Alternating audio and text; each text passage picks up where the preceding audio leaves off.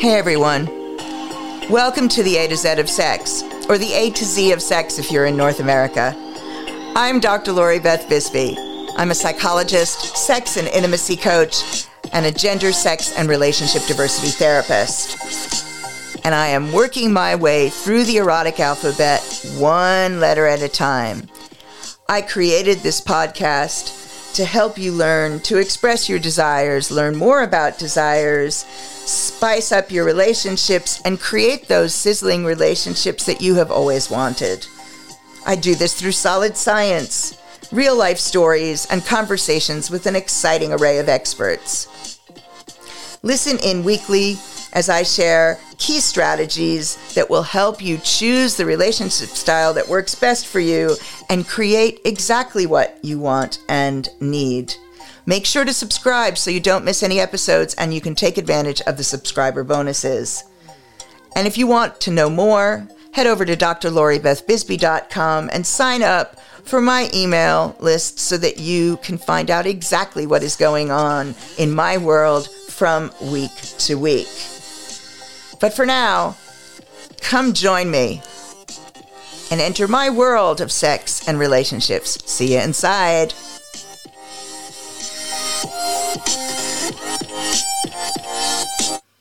And today the letter is K, and K is for kink. Joining me is Pharaoh Kafra. He's a leatherman and master with over 20 years experience in the real-time BDSM and fetish communities.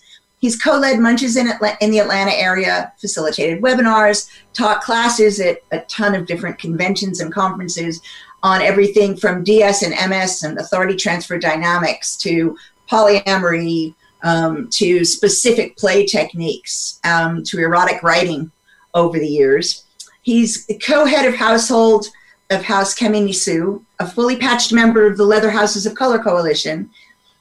Pharaoh is also an accomplished published author, writing under the pen name of Shakira Shan, with over 24 credits to his catalog. He's a featured author of 2 New York Times best-selling anthologies and a national best-selling author of 2 signature series, The Nubian Underworld and the Kink PI series.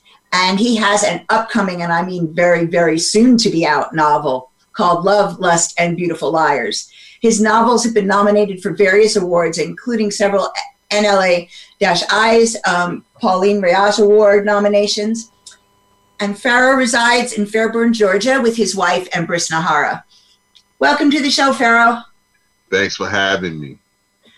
Okay, so I get asked loads of questions about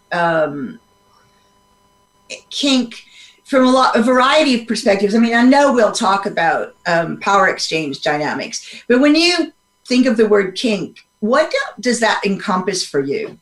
God, it could be anything and everything, from just different play aspects, different tools of the trade.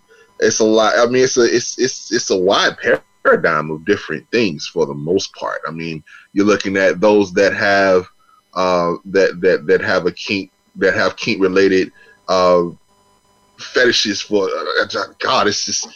It's hard to even start with one, so to speak. I mean, you're looking at those that have an affinity for fire, an affinity for wax, an affinity for rope, chains, and all the different things that encompass those particular implements to be able to incorporate inside of the actual scene. It just depends on who you talk to, for the most part. I mean, for me, even for me personally, it's wax, it's fire, it's chains, it's floggers, it's just barehanded spankings. It could be a variety of different things. It just depends on what my mood is at that moment.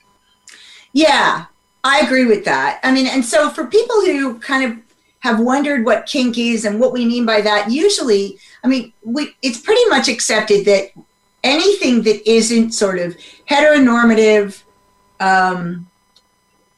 sex, so a limited number of positions of intercourse, and your garden variety other activities. So, and I'm not saying these aren't fun, so please don't think I'm running them down, but, but like things like oral sex and using your hands and masturbation, mutual masturbation and things, like that would be considered kind of not kink.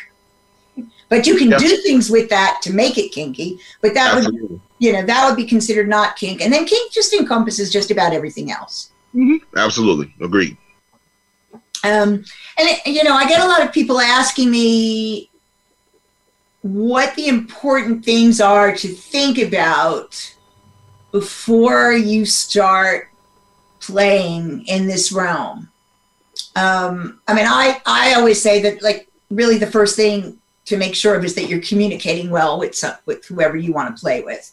That's step number one is that you're able to talk to somebody and have a conversation, a detailed conversation about sex and about play. Yeah, agreed.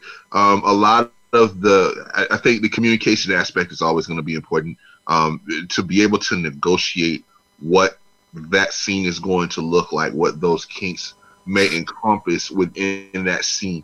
It can't be stressed enough. Even when we were at South Plains earlier last month, we had to have an extensive negotiation session with the bottom that we were able to get during that conference. We may have had 2 conversations with her before we even saw her in person. So having that hour-long conversation before the class even started was paramount, because it gave us an idea as to what she liked, what we liked, be able to encompass all of that at the same time, figure out what boundaries not to cross, what boundaries could be crossed, a lot of the things that could be done, not done. It all encompasses that when it comes to communication and consent. You have no choice but to incorporate those 2. That literally can't be stressed enough. I think I said that at least 3 or 4 times, even during the scening class that we did.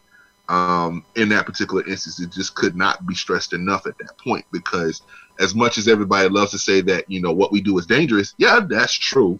But at the same time, we need to ensure that, even with the danger that's involved, it can still be safe. It can still be sexy. That's all that matters. Yeah. One of the things that I talk with people about a lot is that, in every part of our relationships, we should be risk assessing.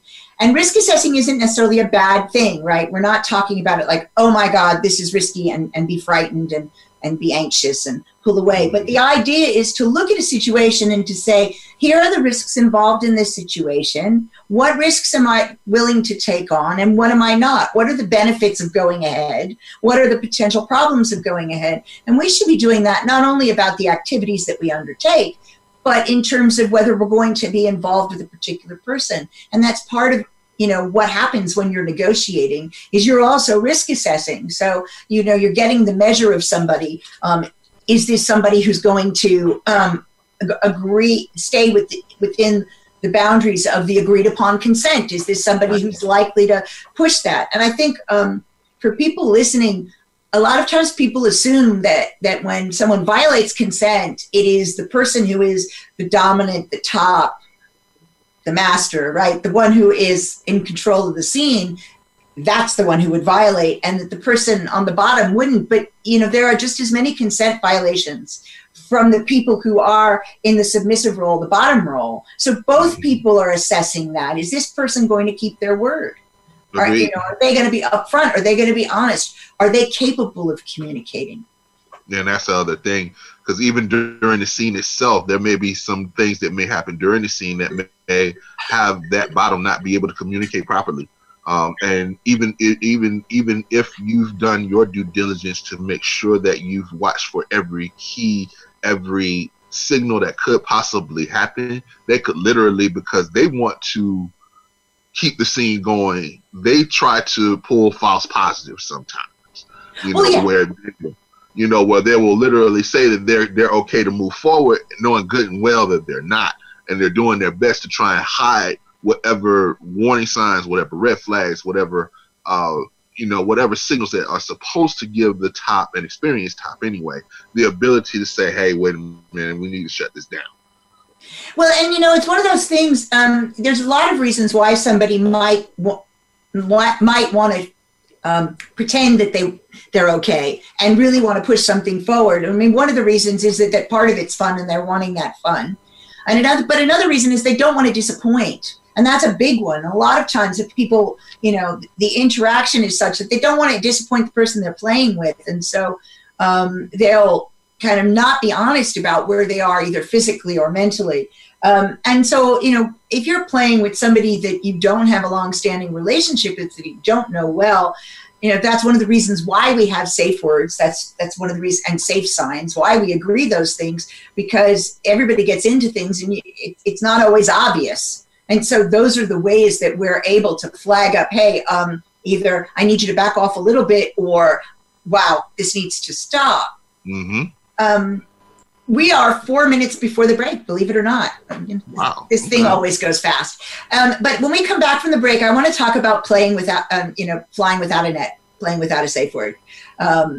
You and I both have experience with this, so we can talk about it well. But other people think that it's absolutely an insane thing to do. I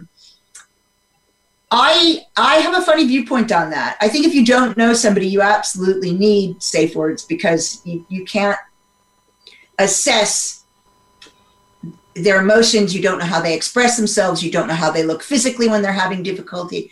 But I sometimes think that safe words actually get in the way of making informed decisions when you do know someone, because people rely on hearing that word or using that word sometimes, instead of staying completely tuned into what's going on.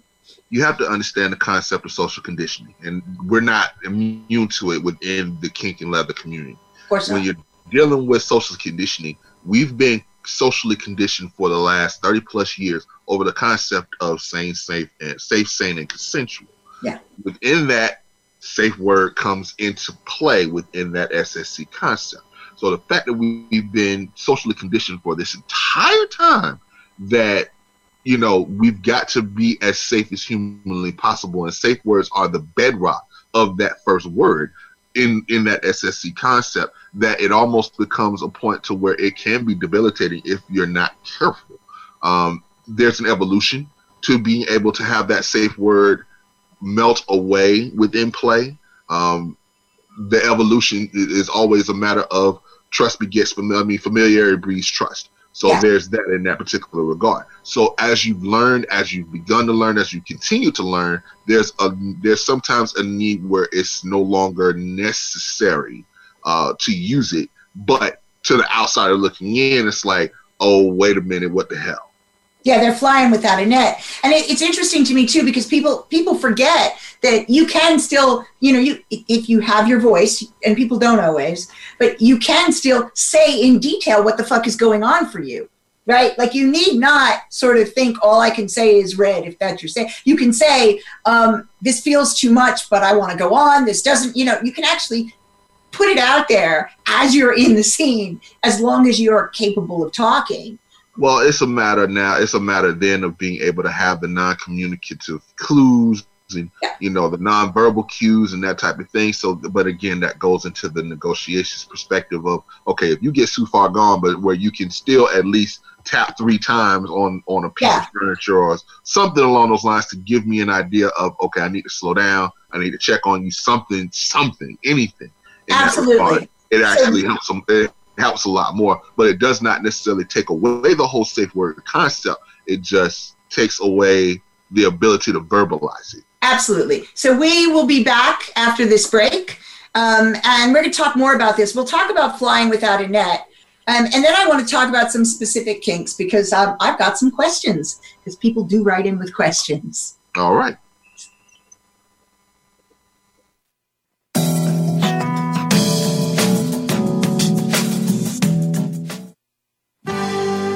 Your life, your health, your network.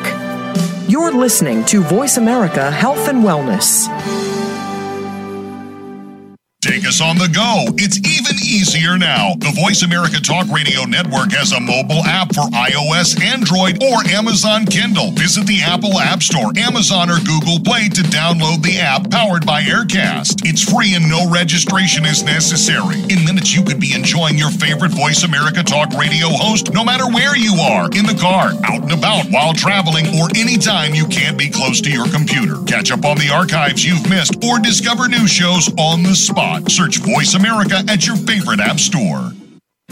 Tune in to the Voice America Variety channel on the Voice America Talk Radio Network. Voice America Variety broadcasts a diverse array of topics, reaching a global community. Our experts come from all walks of life, and the topics they discuss are everything from current events, arts and entertainment, leadership, parenting, relationships, self-improvement, career advice, and a variety of other topics. Check us out today. You're sure to find something of interest. Voice America Variety. Talk on today's hot topics. Your life, your health, your network. You're listening to Voice America Health and Wellness.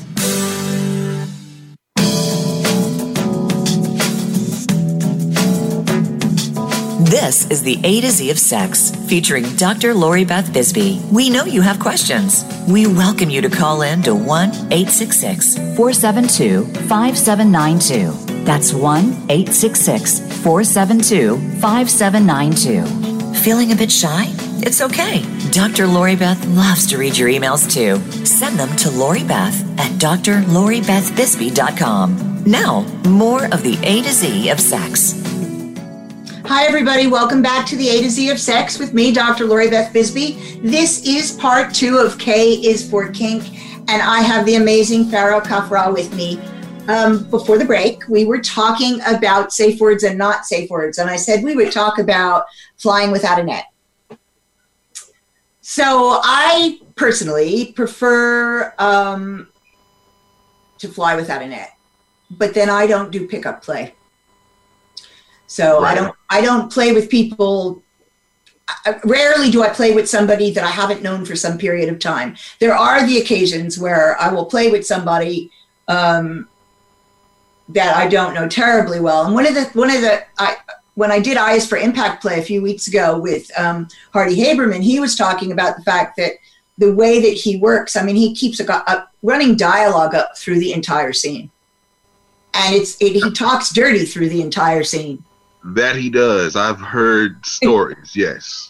But he said that he likes that much better than a safe word. He'll actually he says that if things are going well, he asks people to address him one way, and if they're having trouble, they change the form of address. Mm-hmm. And that's the signal for him. And so he's constantly checking. But for him, it's having all of the eroticism with it. Agreed. Whereas kind of a straightforward safe word in his experience, breaks things in a way that he doesn't like, breaks the scene in a way that he doesn't like. He said because he's much more likely to get somebody to be able to pull back so that they can keep going. Whereas when somebody does use their safe word in a scene, and they're not using, like if they're using red and yellow, it's like traffic lights, right? So yellow is slow down and red is stop. So when somebody does use red in a scene, and if they're not able to use yellow and they use red, all action stops. And so what he was saying, and I agree, is that can be quite unfortunate because it doesn't necessarily mean you wouldn't have been able to bring it back. Mm-hmm. But at that point, because everything stops, you break that energy. And so that usually means everything's over. Yeah, and I think that's the half of it at that point, is that because you've built so much momentum and you're trying to build the wave, so to speak, within the actual scene itself. When you get to a point where that's sometimes, like I said, sometimes a safe word can break the momentum. Sometimes it can actually just slow it down to a certain point to where you can kind of switch gears, go in a different direction, figure out what needs to be done, that type of thing. But it doesn't necessarily have to be a full-blown conversation where the scene actually stops. But people do think we're crazy when we work without a safe word, don't they? That's going back to the social conditioning I was saying right before the break.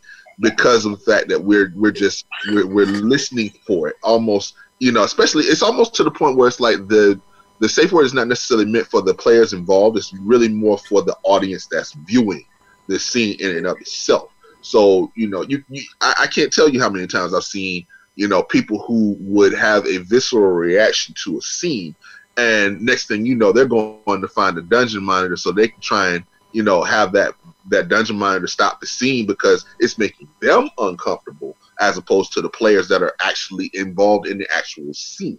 So there's all of that comes into play at that point. It's almost like they're projecting their own hard limits onto the scene that they're watching, as opposed to just enjoying the scene for what it is. Well, it's not even almost like it is definitely that is what they are doing. They project their limits, their beliefs about kink and BDSM, their beliefs about what is acceptable in play, all onto what they're watching.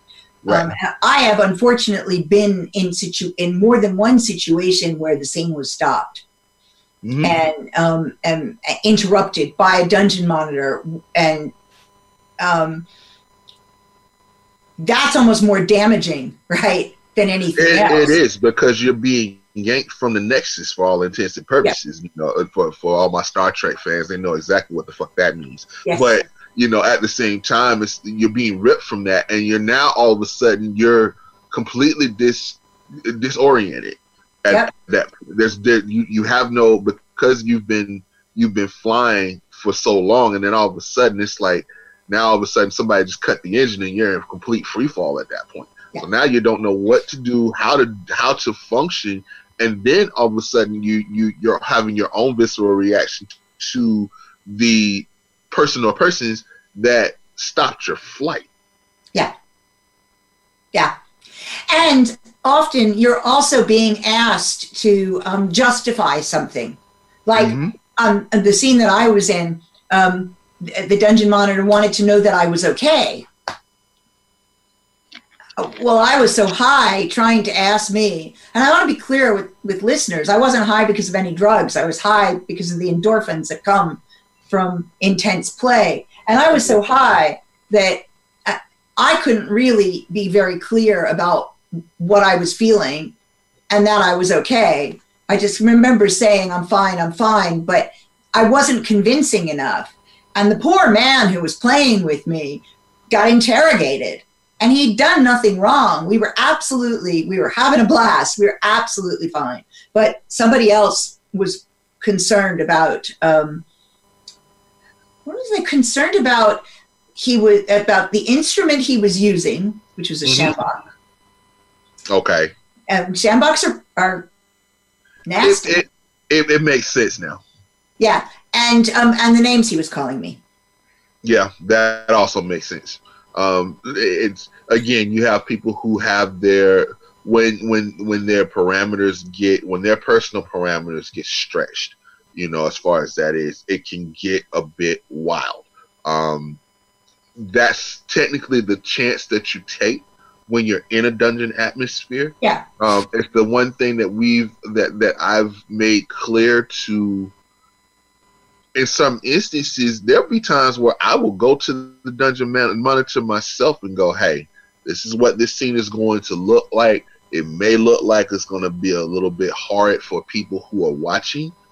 But please understand that we have had a long-standing relationship, a long-standing, scening relationship, and that everything that I'm saying or doing is consented to. Yeah. But sometimes you have to take those precautions, as opposed to you just jump in the middle of the spot, find a spare piece of equipment, and go ahead and rock. Go ahead and do what's necessary.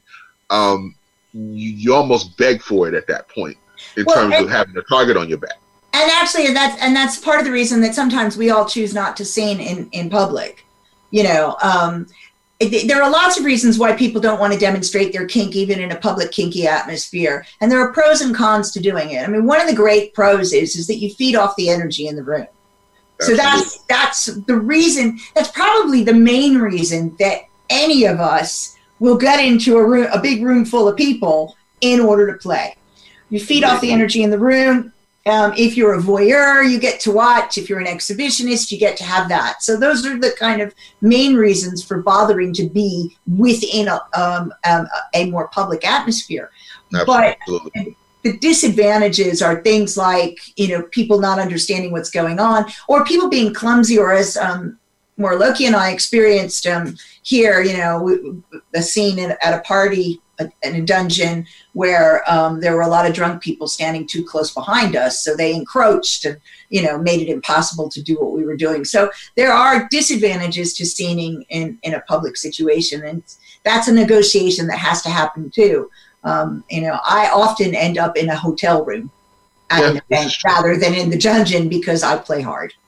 Yeah, and I think that's the way with a lot of us at this point, is that because we've been playing for so long and we've been playing hard for so long, that you're dealing with a whole nother generation of Kinksters who now feel like that the rules of engagement sort of changed now. So you got too many that don't have a problem with what's the word I'm looking for? They don't have a problem with engaging in the scene with the players that are involved. There are those who they're so hyper about trying to ask questions while you're in the middle of your scene trying to figure out what you're doing, that you're trying your best not to be rude, but at the same time, like, dude, just get out the way. I'll holler at you when I'm done. Right. More than anything else. I can't tell you how many times that we've done that, especially when she and I have been, in a co-topping environment. It's almost like it's magic, and it's magic in front of them, and they can't understand what or how, and how does it look so seamless, and why does it look so? And I'm like, yo, I'll holler at you when I'm done, and then we'll talk. And I got plenty of time to talk to you at that time. But if I'm in something, let me be in it, right? If I'm in the zone, leave me in the zone, because I promise you won't like you won't like me if you take me out of that. Absolutely. So I got asked. I think it's a rather good question, and we've got 2 minutes before break, and it's probably long enough to answer it. Is why do we call it play? I personally don't call it play. I still call it scening, period, because it doesn't give the infantilism of the situation more so than anything else. When you're saying that you're scening with someone, it's actually adult conversation at that point. When you're referring to it as play, then now all of a sudden it's fun and games until somebody gets hurt. So there's that to consider as far as my personal philosophy on using play versus scene. Whether it's in my speech patterns, whether it's in my dialogue with regard to dealing with other people, even in my books, I don't ever say that they're playing, because at that point it just gives too much of a connotation that there is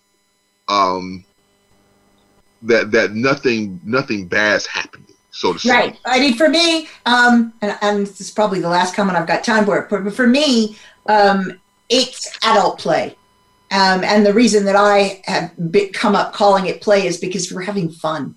I mean, that's the whole point. Agreed. And also, although I am sex positive, many people make a division with BDSM, between BDSM and sex, and we'll talk about that when we come back, when we talk more about the whole thing of kinky.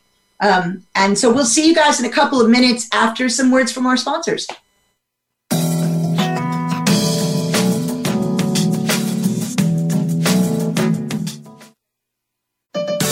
Your life, your health, your network. You're listening to Voice America Health and Wellness.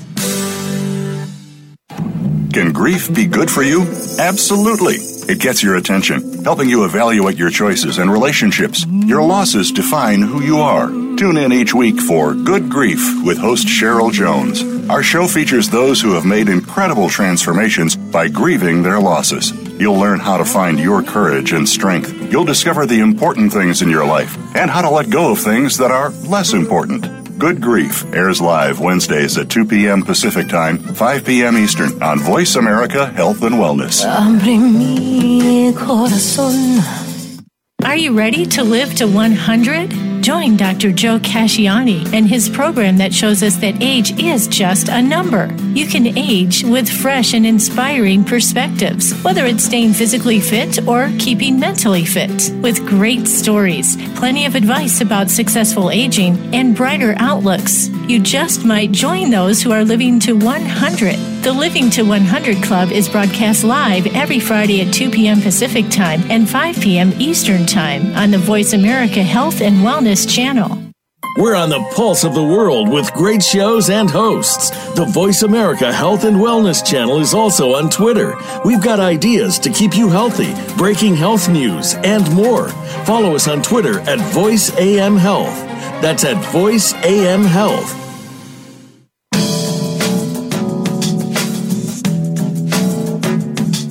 This is the A to Z of Sex, featuring Dr. Lori Beth Bisbey. We know you have questions. We welcome you to call in to 1-866-472-5792. That's 1-866-472-5792. Feeling a bit shy? It's okay. Dr. Lori Beth loves to read your emails too. Send them to Lori Beth at drloribethbisbey.com. Now, more of the A to Z of Sex. Hey everybody, welcome back to the A to Z of Sex with me, Dr. Lori Beth Bisbey. This week is K is for Kink, and this is part 3, and I am with the incredible Pharaoh Kafra. Welcome back. Absolutely. So we were talking about the term play, and one of the things that I was saying is that some people truly prefer to divide BDSM, so sadomasochistic play in particular, from sex. And some people don't divide it from sex that includes stimulation, physical, actual touching stimulation to orgasm. So what listeners need to understand is that a lot of people become very aroused doing this with no touching of their genitals. And so you can have orgasm from this. You can have orgasm that includes what you would classically think of as sexual play. And those who want to keep it separate will often refer to scening and play so as to keep it separate. Make a line. I don't make a line because for me, I mean, this is what turns me on. So I do scenes where there is no sex, but I do, I also do a lot of stuff where there might be both, and I prefer that. So that's just me. Yeah, you're not the only one in that regard, but I think what happens a lot of times is that because people focus on the latter as opposed to the former, they're so busy trying to get to the sexual component that they forget what they got there for, and that's the other half of the equation that comes into the play, into the idea of play aspect, so to speak. Within the swingers community, they equate play with sex. That's it. Period. Yeah. So that's the reason why there's this.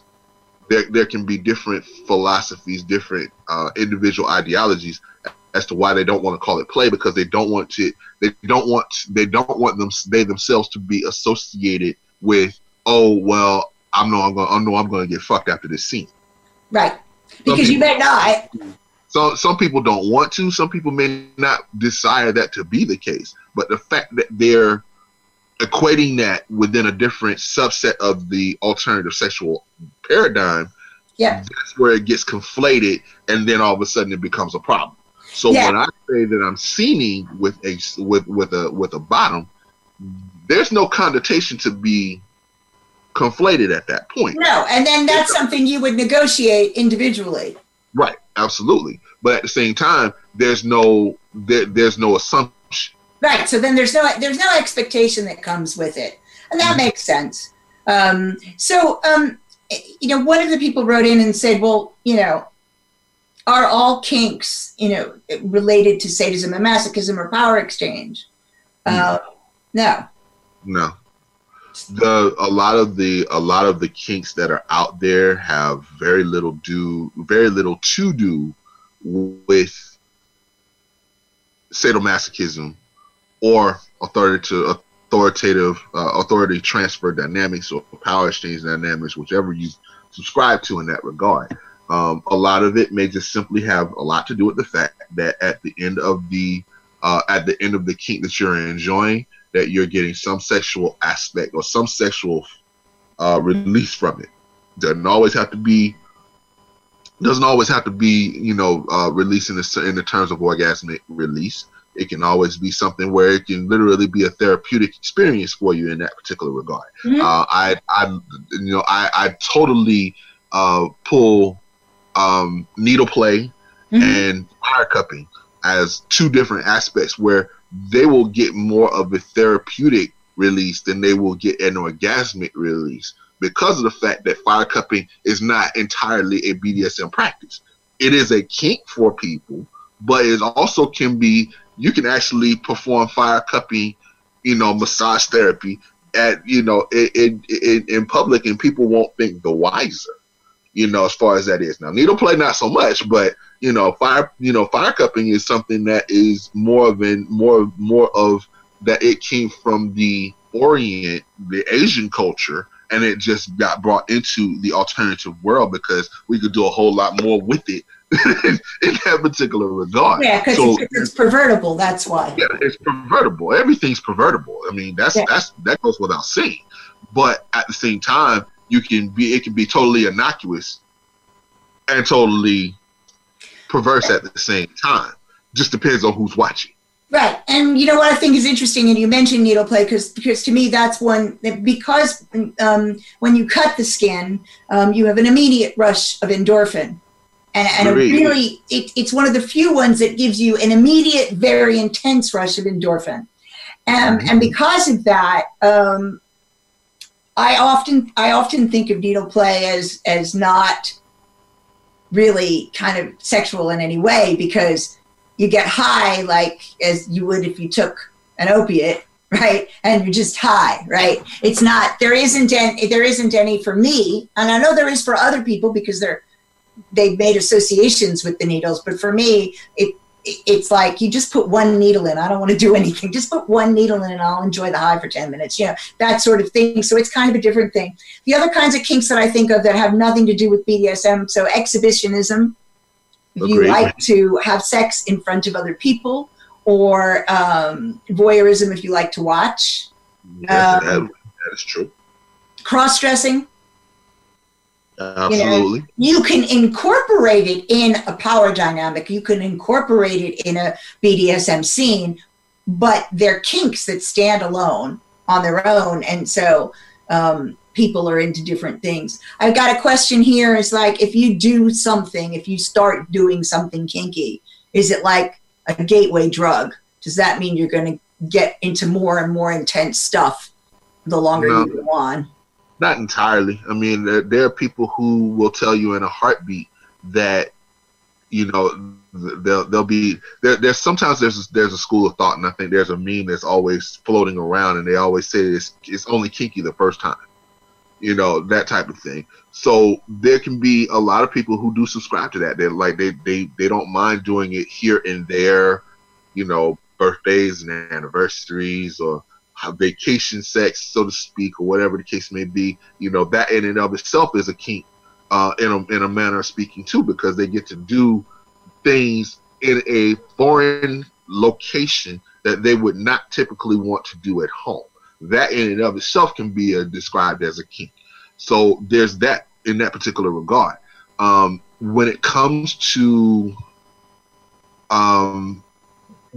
those kinks that are not associated with domination and submission, whether it's a sadomasochism or anything along those lines, sometimes it's just a matter of taking some of the things that normal people would not understand until you give them an idea of what it looks like, even with them doing something sexual. People say they don't want to be barehanded, they don't want to be spanked with bare hands, because they associate it with something from a trauma, so to speak. But those same people have no problems having their ass spanked while they're having sex, because at that point they're not thinking about it. All they're caring about is what it feels like while they're enjoying what they're enjoying. Right. And that's probably one of the most common kinks in the population these days. It's more, upwards of 30% have spanking as a regular part of their sexual practice. And I think it was the last survey I saw was close to 60% have at least tried it and enjoyed it at some point in their sexual lives. So it's become something that people don't even really think about as kinky anymore. Right. It's like, oh yeah, spanking. Oh yeah, well, yeah, whatever. Right. Of course, it depends on how the spanking is done. And that's the other thing, which is that one of the cool things about all of this for me is that you can make it new again, right? It doesn't have to be, oh, I've done that now and I've done that. Because, I mean, even in spanking, if you think of all the different ways in which you can spank someone, true, without picking up implements, just let's keep it to hands and not pick up implements. I can think of a dozen different ways you can do that without even straining. So it would be different every time. Agreed, but it's not necessarily a matter of using the usual location. Sometimes it's just a matter of sometimes if it's a new location that you didn't expect to be as, what's the word I'm looking for? The zones that you didn't expect to be erogenous zones. As far as that is, some people don't realize certain places can be as such when you're actually putting hand to flesh. But because everybody associates barehanded spanking with hand to bottom, as opposed to different locations on the body can still be utilized in such instances. It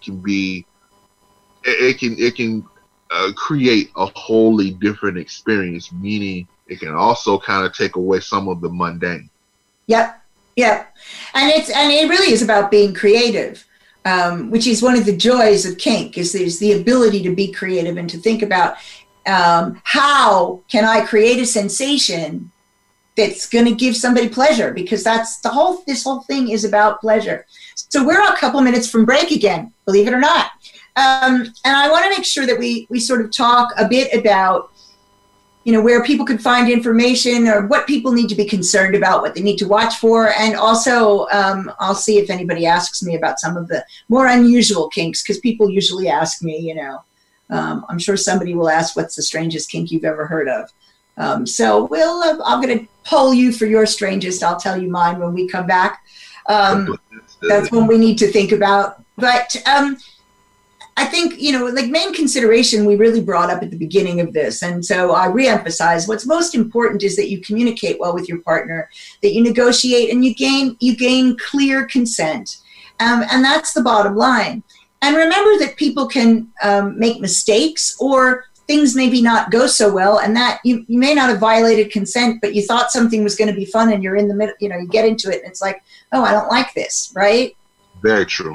And that isn't something that you blame the other person for. You chalk it up to experience. It's remembering that along with consent comes responsibility. So we should be back in a couple of minutes after some words from our sponsors. If you've got questions, do write them in. This is your last chance this week.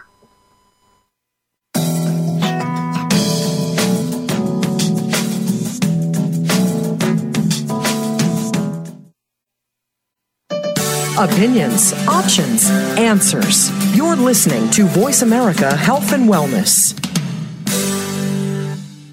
Over 20 million people in America struggle with substance use. This impacts both the people who are using and loved ones who are trying to help. Still, there is hope. Tune in to the Beyond Addiction Show with host Josh King. You'll hear from experts and get the real information you need to understand and assist in change. Change can be hard. It doesn't have to be confusing. Tune in every Thursday at 4 p.m. Eastern Time and 1 p.m. Pacific Time on Voice America Health and Wellness. Do you feel that you aren't at your best when it comes to your personal health? Even if your doctor gives you a clean bill of health and says everything is in working order, perhaps you aren't feeling at the top of your game. Dr. Rebecca Risk overcame pain and fatigue despite all tests to the contrary. Learn how she put her health back on track and how you can too on Falling Through the Cracks, live every Monday at 9 a.m. Pacific Time, 12 noon Eastern Time on Voice America Health and Wellness. Become our friend on Facebook. Post your thoughts about our shows and network on our timeline. Visit facebook.com/Voice America.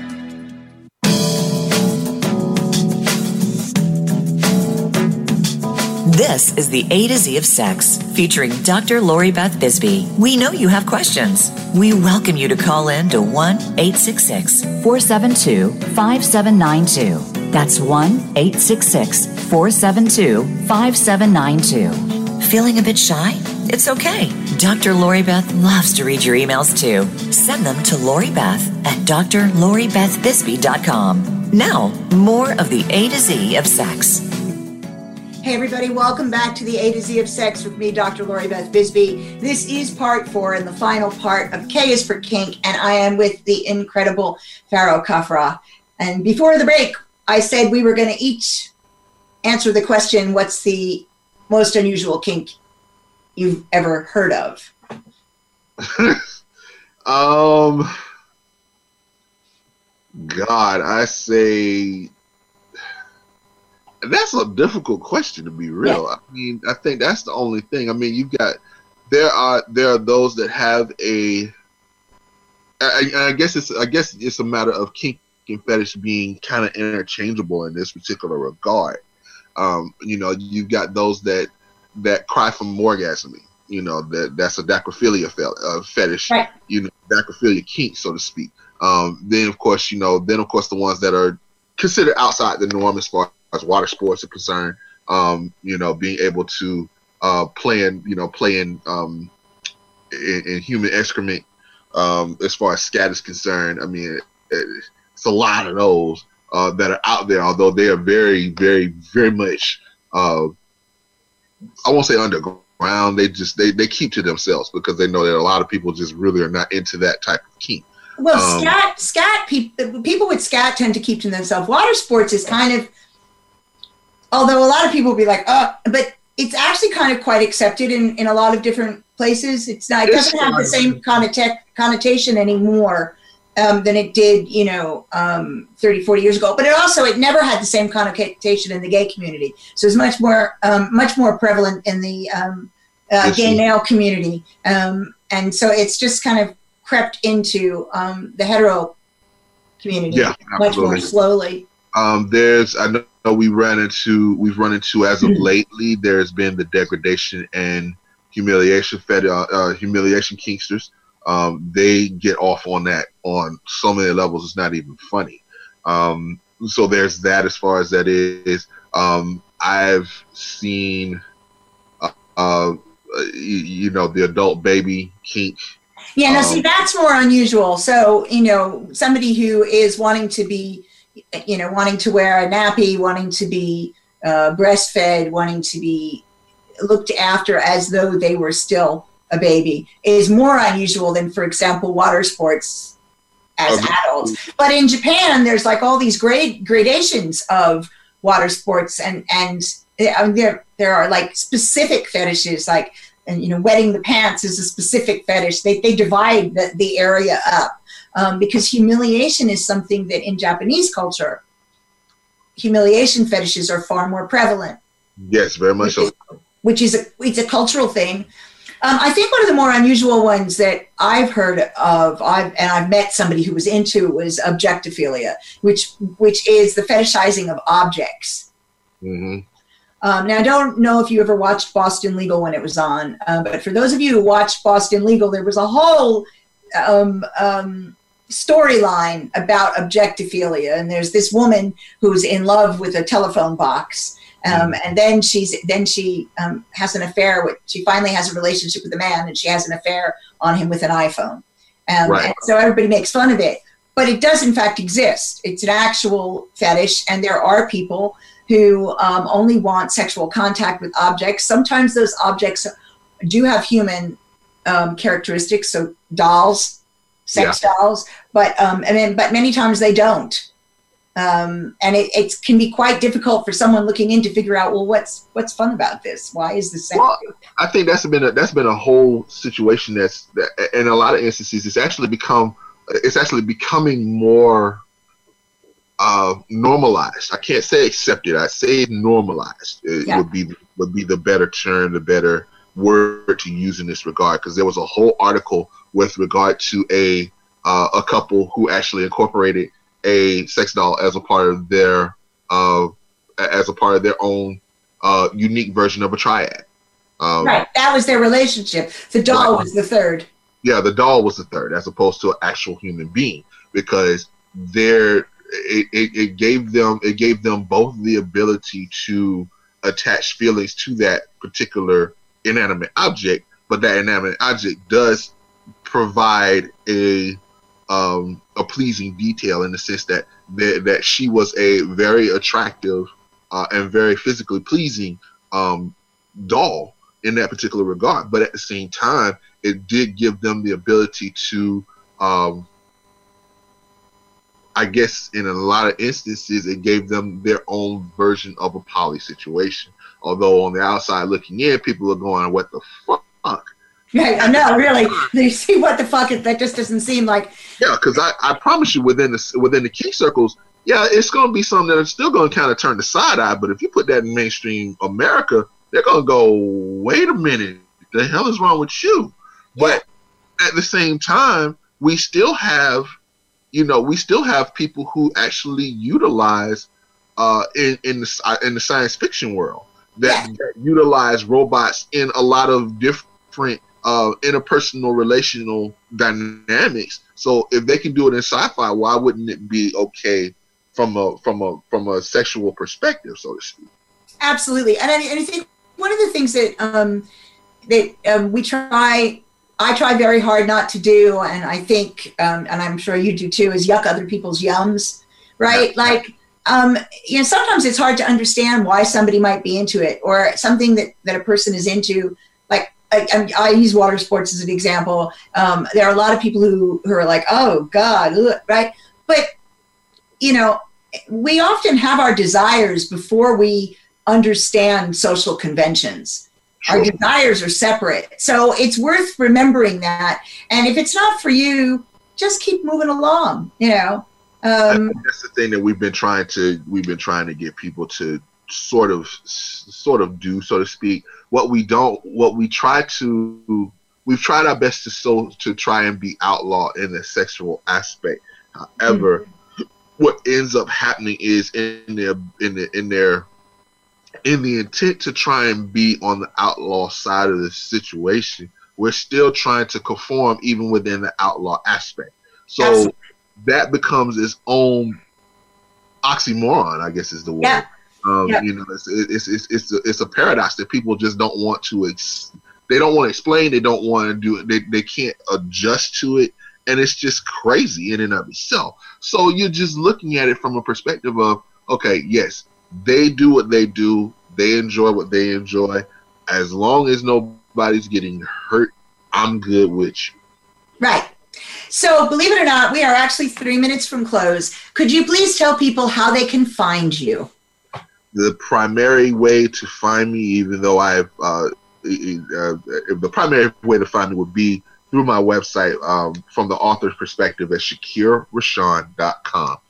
That is ShakirRashan.com. All of my social media is attached to that site, so you can easily find me there. And then, of course, as you're there, you can poke around and see what you're dealing with on that as well. And I can highly recommend heading out there and just reading everything he's written. Thanks, guys, for joining us this week. Next week, it'll be L is for Lube with Raylene Toskoski, and I'm really looking forward to that. I have a book coming out. My erotic memoir is going to be out sometime within the next couple of weeks, so watch this space. If you are interested in finding out what I'm doing because we're all in this situation where we're staying at home. I'm doing a lot of online stuff with a lot of free content and a lot of free courses. Email me at LoriBeth at drloribethbisbey.com. That's LORIBETH at DRLORIBETHBISBEY.com. I look forward to seeing all of you next week. Please stay safe and well and be creative.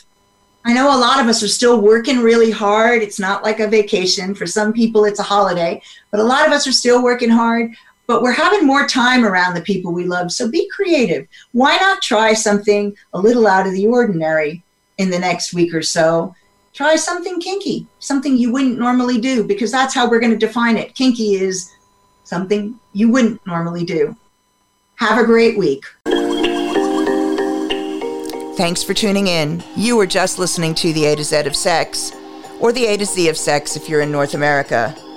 If you enjoyed the show, please do leave a review wherever it was you listened to it, but especially head over to Apple Podcasts, Spotify, and Stitcher.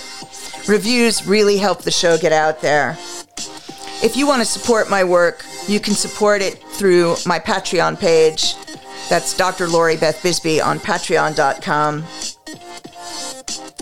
You can also head over to drloribethbisbey.com and subscribe to my free mailing list, which will keep you updated as to the activities I am getting up to and any special appearances. For people who subscribe to the Patreon, there are special broadcasts, merch, and the opportunity to get discounted tickets to a lot of the events that I do. Knowledge gives you power. The more you know, the better your relationships, the better your satisfaction and joy. If you've got suggestions for the show, comments, or questions, do email at LoriBeth@drloribethbisbey.com, and I will try and incorporate them. Have a wonderful week filled with loads of joy.